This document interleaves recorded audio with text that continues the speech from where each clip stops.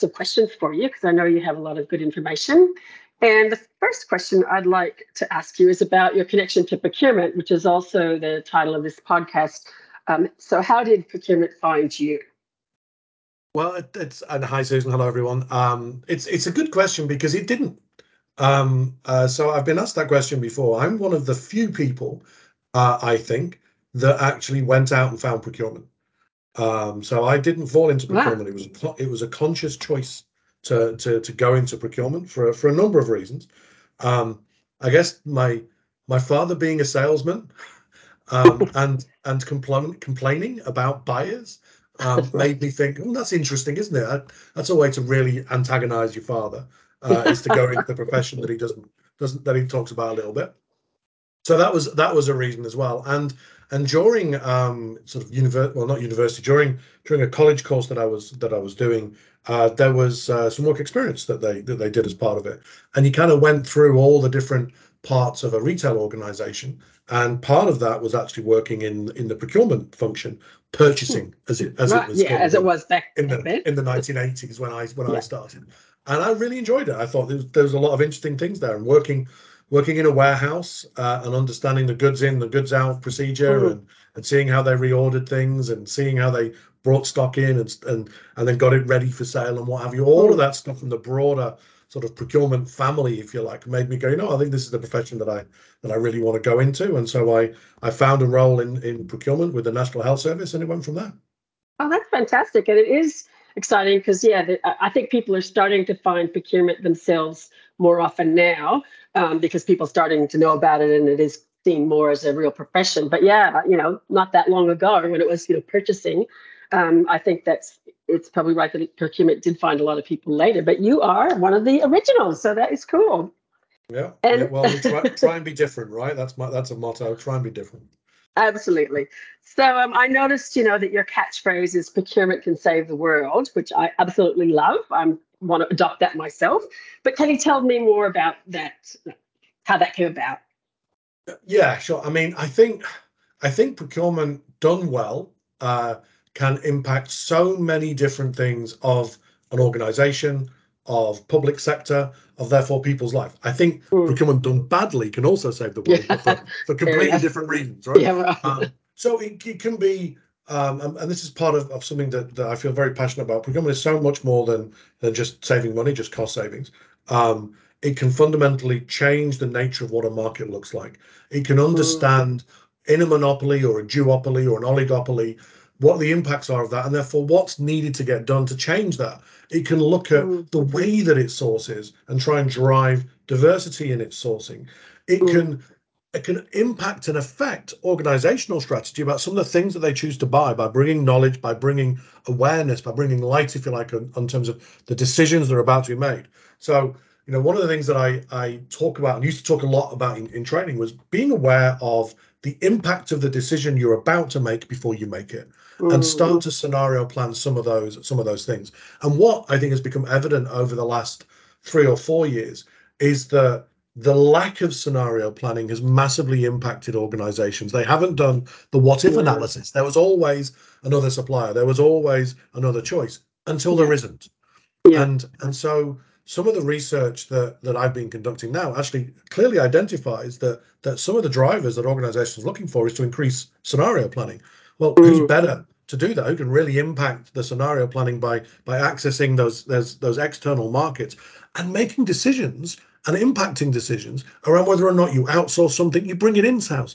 yeah, For instance, if you want to stimulate some economy right now, one of the things that many governments do, obviously, is they build infrastructure. That's a way yeah. that pretty much Classic. Yeah, every country around the world, you do big infrastructure projects. And Australia's no different. I live in yeah, Victoria. It's the big build. There's more things being mm, built in this country, in this state, than you can possibly imagine. But the problem that you got then is that has a massive impact on all of the different suppliers and sub-suppliers and sub-sub-suppliers and yeah, associated suppliers of these things that happen. And so you can actually turn around now and go, well, there are pockets in here that we're just not going to be able to get supply of. So how do we think differently? Well, one of the ways to think differently is to insource and bring apprenticeships and do all mm, sorts of weird and wonderful things that are going to solve that problem. And that's the reason why I think that procurement can save the world, because it really can impact economies, and it yeah, touches more parts of any organization of every organization and any organization, probably save for IT than any other part of a business, because everybody needs something to buy. And everybody needs to understand external supply markets.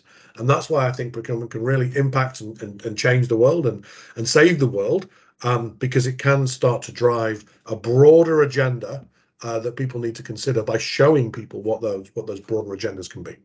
Yeah, no, that's really good, because certainly that plays into the whole ESG, flavor of the moment, which hopefully will continue on, forever. But yeah, also that whole thing about, as you said, onshoring and reshoring and training up our own people, which for me here in Australia, that's always been one of the things that upsets me, that we always bring in, and here we are, two people not originally from Australia, but bringing in people from overseas to do jobs, that people in Australia trained up could easily do. But yeah, no, that's thank you for sharing that. I think that is a mantra that we can all look at. Maybe I'll have my next podcast called Procurement Can Save the World. Thank you. I might pinch that from you. The one that I had before was Procurement is Life, which I stole outrageously from Ted Lasso. So okay.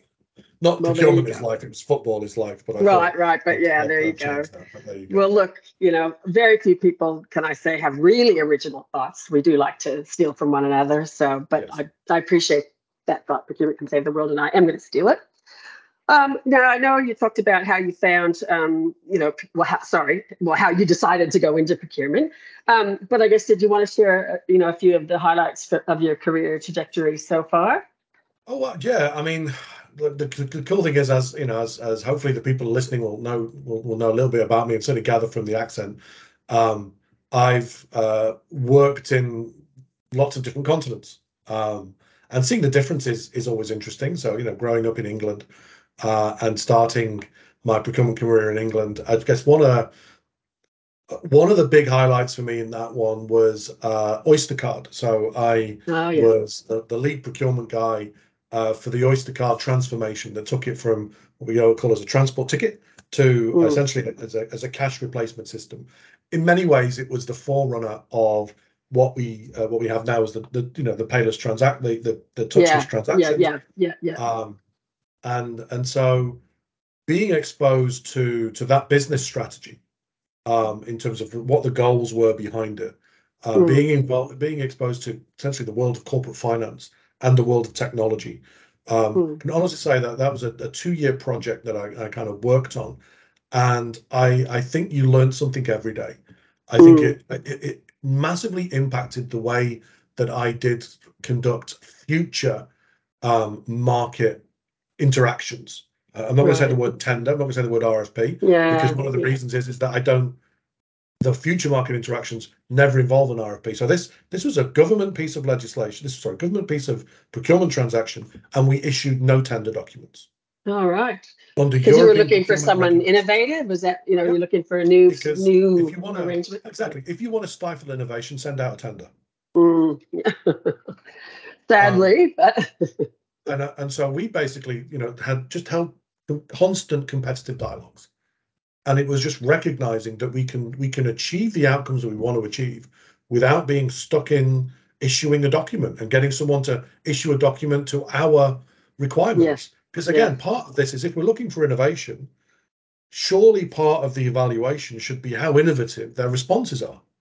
If you're looking for an indicator as to how innovative this organization is, how creative this organization is, then getting them to fill a 20-page document in the same way as everybody else, to make it easier for you, to me, just strike, you don't want to do that. And the reality is, if that's how we're going to make a decision, there's technology that does that. We don't need human interaction. That's kind of one of the things that I learned from that. So that was a highlight. Coming to Australia and working as a consultant for a period of time was a highlight, because again, you saw so many different organizations and so many different things that they were doing, and again, recognizing that this cookie cutter singular approach to things, you need to have some nuance within these things, and recognizing that people think differently is good. And then I'd say the other part that I always really enjoyed was the delivering of the learning, delivering of the training. We obviously that's where we met, of course, Gordon. So yeah. So delivering all those training, touching or being able to influence so many people at a stage of their career where they're looking to do things fun and interesting in procurement, and to see so many of them go on to lead procurement functions, and to hear them say some of the things that I was talking about in these training programs. It is fantastic to kind of see all those things and people reaching back out, and even if it is just to reiterate some of the very, very poor jokes that they would have heard and experienced on those We courses. loved your jokes, Gordon. But I think it was good. It's really nice to always see that this constancy of people in procurement leadership roles that I see now that 8-9 years ago, at the beginning of their career, and you see how they move and you see them go. That is something that I think is a constant source of enjoyment for me, is to see the success of other people. Yeah, the fruits of that and of them and your involvement. So no, that's great. And that kind of leads me to one of my next questions, which, I mean, I met you on a category management course, seems like years ago now, and I certainly learned heaps in that course, and it was, and now it seems like category management is supposedly what everybody does, although I would argue that a lot of times it's really just strategic sourcing. But anyway, leaving that where I found it. I just going to say that I know one of your recent research topics has been on the subject of the evolution of spend management. And I'd love to hear more about that, particularly around why you're now looking at the concept of spend management as opposed to procurement or category management or something else. And okay, so I think the reason why we would call it spend management is similar to what you just said, actually, Susan, is that I think the connotation of procurement is that it's about sourcing. It's interesting being in a global role and being exposed to different parts of the world. It's always interesting to hear the terminology that gets used. And so in the US, for instance, procurement is basically what we would call P2P. Right. Okay. And whereas here in Australia, it's sourcing, isn't it? Yeah, that's interesting. And so sourcing is sourcing, and procurement is purchase to pay. That's basically what they look at, which is interesting. And of course, growing up in England, P2P would still be what we would call purchasing. I mean, that's one of my first jobs in procurement, was in purchasing, converting requisitions to purchase orders through using a catalogue, and all those things that we still do, except that it took 6 weeks in 1988, 89, and it hopefully can take less than 6 hours in 2023. Absolutely. Like you don't need those big books of catalogs anymore, or any of that stuff. So it's all digitized. Yeah. So the reason why I say spend management is because, and the reason why we say within SAP spend management is because it's broader than just purchasing or procurement. It's broader than just sourcing.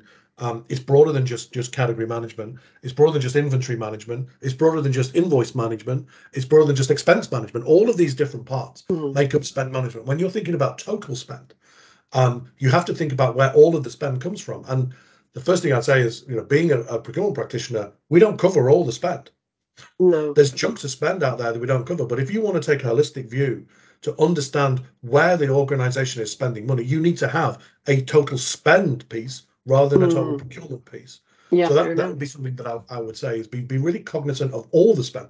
Not that we have to control or manage all the spend, but we have to be aware of all of the spend so we know what the trends are within the organization. If we're truly to align, we really need to understand that. I think that's the first piece as to why spend management. And the second bit I'd say is exactly what you were saying, that I think category management done well transforms organizations and transforms functions. The risk of category management is that essentially what it is currently in large parts of organizations, that it is actually category segmentation. It's a way to segment spend into different categories and allocate resources to it. And the reality is 90% of the time it ends up in a sourcing exercise. Yeah, 100%. I think if procurement wants to not be famous for cost saving, it's got to take some bold approaches. This is a view that I hold. And one of those bold approaches could be to issue no RFPs. I'm not saying that no one ever issues RFPs, but I'm saying the business users can do that.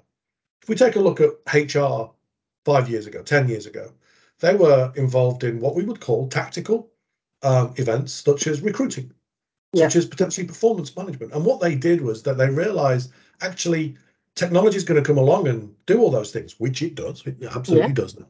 And so they pushed that tactical stuff back towards the cost center manager. There's lots of sourcing that the reality is tactical. I have a little thing that says if you've got to put the word strategic before something, it's not strategic. Yeah, I take that point. Yeah, because you're giving it a label that it shouldn't actually need. It's just strategic. It's like sticking a word before unique. Unique means one of a kind. It doesn't have to be really unique. It just means it's one of a kind. Sourcing can be strategic, but labeling it strategic means that it probably isn't. And that's a really good point, because I have heard these kinds of conversations about sticking the word strategic in there rather than operational or something just recently. So and there's nothing wrong with sourcing. There's nothing wrong with RFPs. There's nothing wrong with that. My point is, if we want to concentrate on the things where we think we can add significantly more value, then we need to actually do the things that can add significantly more value and let go of the things that we don't. And some of those things are running sourcing campaigns. And I know many organizations have got thresholds. My 5-year vision would be remove the threshold. Turn and say, no, all RFPs, the goal is in 5 years' time, all RFPs are run by the business, and we put technology in there that helps them run them. We put the policy in the process. Let me tell you, on user experience, I've just done a piece of research, and it identified the user experience was a key driver of digital transformation. And then I asked the question, so what is it about user experience? And the answer came back, it's people. It's actually about relationship and alignment with organizations. It's not, the technology's got to play with it. The lowest answer was policy. Right. The lowest answer about improving user experience was policy. Yeah, a lot of the time we talk about we've got to get the policy right. No, we don't. We have to get the relationships right. We have to get the alignment with the business right. That's what we've got to get right if we want people to really use our services and recognize what we do. So for me, a lot of it is if we want to do something different, we have to let go of the things that we've been doing. And part of that is to have this holistic view of spend management and recognize actually where we can add value is not running RFPs. Where we can add value is so deeply understanding. This is what category management done well is having a forward-looking view as to what things are impacting this category, what it means for this category, and bringing that to our business partner, bringing that to our, if we've got business partnering, which is what HR do, they have the business partner now that helps organizations set strategy, is bringing that to these business partners, bringing that to the users and helping them set their acquisition strategy, helping them think about what it means. And then, maybe it's a case of, well, we're going to have to do something so strategic in the market, like bring a new supplier in. How are we going to bring a new supplier? You're not going to bring a new supplier in through a tender. No. You're going to bring a new supplier because you're going especially to be a restricted tender where you already know everybody. So I think we have to do something fundamentally different, and that's why I say let's set some big goals of no tenders. Let's set another goal of not measuring cost savings. That's crazy. Let's set those goals, because if we want to do something different, if we want to measure the impact of what we do, and we want to be famous for something that's not cost savings, then stop measuring it. Yeah. Well, that's that's radical. Start measuring your contribution to revenue. Right. Yeah, that's I remember you or somebody talking about that. That's kind of a new frontier for procurement. So that's let's measure the business value that we bring, because the risk is that, and I work for a technology company, so I see what's coming from a technology perspective. The risk is that, in the same way, how many procurement teams now convert requisitions to purchase orders? Well, I don't think that's what we do in the procurement team, is it? No, I don't think it is. It's done automatically. It's done by technology. 100%. Yeah. I would suggest that it's going to go the same way. The same way with sourcing. Yeah. But understanding the supply base, understanding the relationship, having a deep understanding of what impacts these things are happening. Take a good example is Toyota, actually. The doyen, if you like, of lean manufacturing, of just in time, of holding no stock. After the Fukushima earthquake, they took a look back and went, hang on a minute, if there's a shortage of semiconductors, we've got a massive issue. So why are we keeping a weak supply of semiconductors? Yeah. Oh, hang on a minute. And they restructured their entire inventory management system because they started a scenario plan. Now, if you want time to scenario plan, you can't be running a tender. No. And they were like the kings of just in time, weren't they? But now it's a whole different philosophy with different, They've got a different world situations. I was at an event in Tokyo a few years ago, and one of the, and it being translated because I can't speak Japanese, but it was one of the speakers turned around and just said, "We've missed an opportunity for the last 10 years because we've been so focused on controlling costs and controlling inventory and controlling all those different points that we've missed the opportunity for innovation and supplier management and supplier relationships. We've missed all of that opportunity, and that's where we should be investing our time rather than worrying about essentially tactical things that you can automate." Yeah, no, exactly. I mean, yeah, that's really insightful and exciting. Did you see there was a Harvard Business Review article, and it talked about Walmart, and they have put in place negotiation chatbots to carry out negotiations with their suppliers. Right. Yeah, and wow, and also I've heard of things like, not that particularly, which is amazing, but also the fact that, you can get to things much quicker if you let the computer do the negotiating and say, what's your goal, match up the goals. So that's really happening. As you said, Walmart's doing it already. And type in, have a look at, and if people haven't, have a look at Chat GPT. Oh, I wrote my daughter a poem using Chat GPT. Much better than I could have done, I can tell you. It's very interesting to see that. I mean, there's still issues with it, clearly, but in terms of, you know what I mean? And that's why I'm saying around the technology is going to come and do the stuff anyway. So if procurement wants to save the world, if it can, then it has to kind of change what it does and what it's famous for. That's why I just want to say we've got to set these goals that, if anyone going in now 5 years time should say, I don't want to run RFPs within the sourcing team, that actually I just want to put that to the business. What I want to do is enable the business with the strategies, with understanding what's going on, so they can do that, and so that I can be better aligned with the organization. Yeah, 100%. No, I love that, Gordon. And look, I know we don't have all day, even though I'd love to chat to you all day because you have so many very interesting and insightful things to say. Maybe I'll have to make a podcast series just with you, Gordon. But look, I think your viewership or your listenership might go down somewhat. Fair enough. Well, I'd listen anyway. So look, I just want to say, look, is there anything that you wanted to add about, yourself or your life or anything just quickly before we go? Any other key branding platforms or anything? What excites you about coming to work? Anything? I mean, I think the thing that excites me about coming to work is the fact that I can go and do these research activities, and understand what the future of procurement might look like by listening to a lot of people and carrying out surveys and interpreting what it means and carrying out other specific research pieces. So the exposure to a lot of global thinkers who think differently about both the world and procurement is fantastic.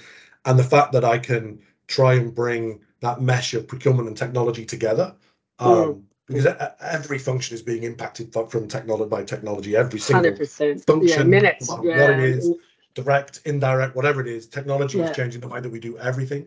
And so to be at the cutting edge of how procurement and technology meet, for me, that's exciting. It's great to be able to, and again, to influence people that I work with around, actually, this is what procurement really needs. So let's start making sure that this sort of stuff happens. That sort of stuff is fun and exciting. Oh, well, thank you so much, Gordon. I really appreciated you coming and having a chat with me and sharing some of your insights and your ideas. And I'm sure people will be very interested in hearing this podcast. So thank you so much, and have a lovely weekend, as we've discussed. And I'm sure we will be in touch. It's good to speak to you and to see you on the teams, and I look forward to seeing you in real life at some point soon. Yeah. All righty. Okay. Thanks again, Gordon. See you then. Thank you. All right. Bye. Bye.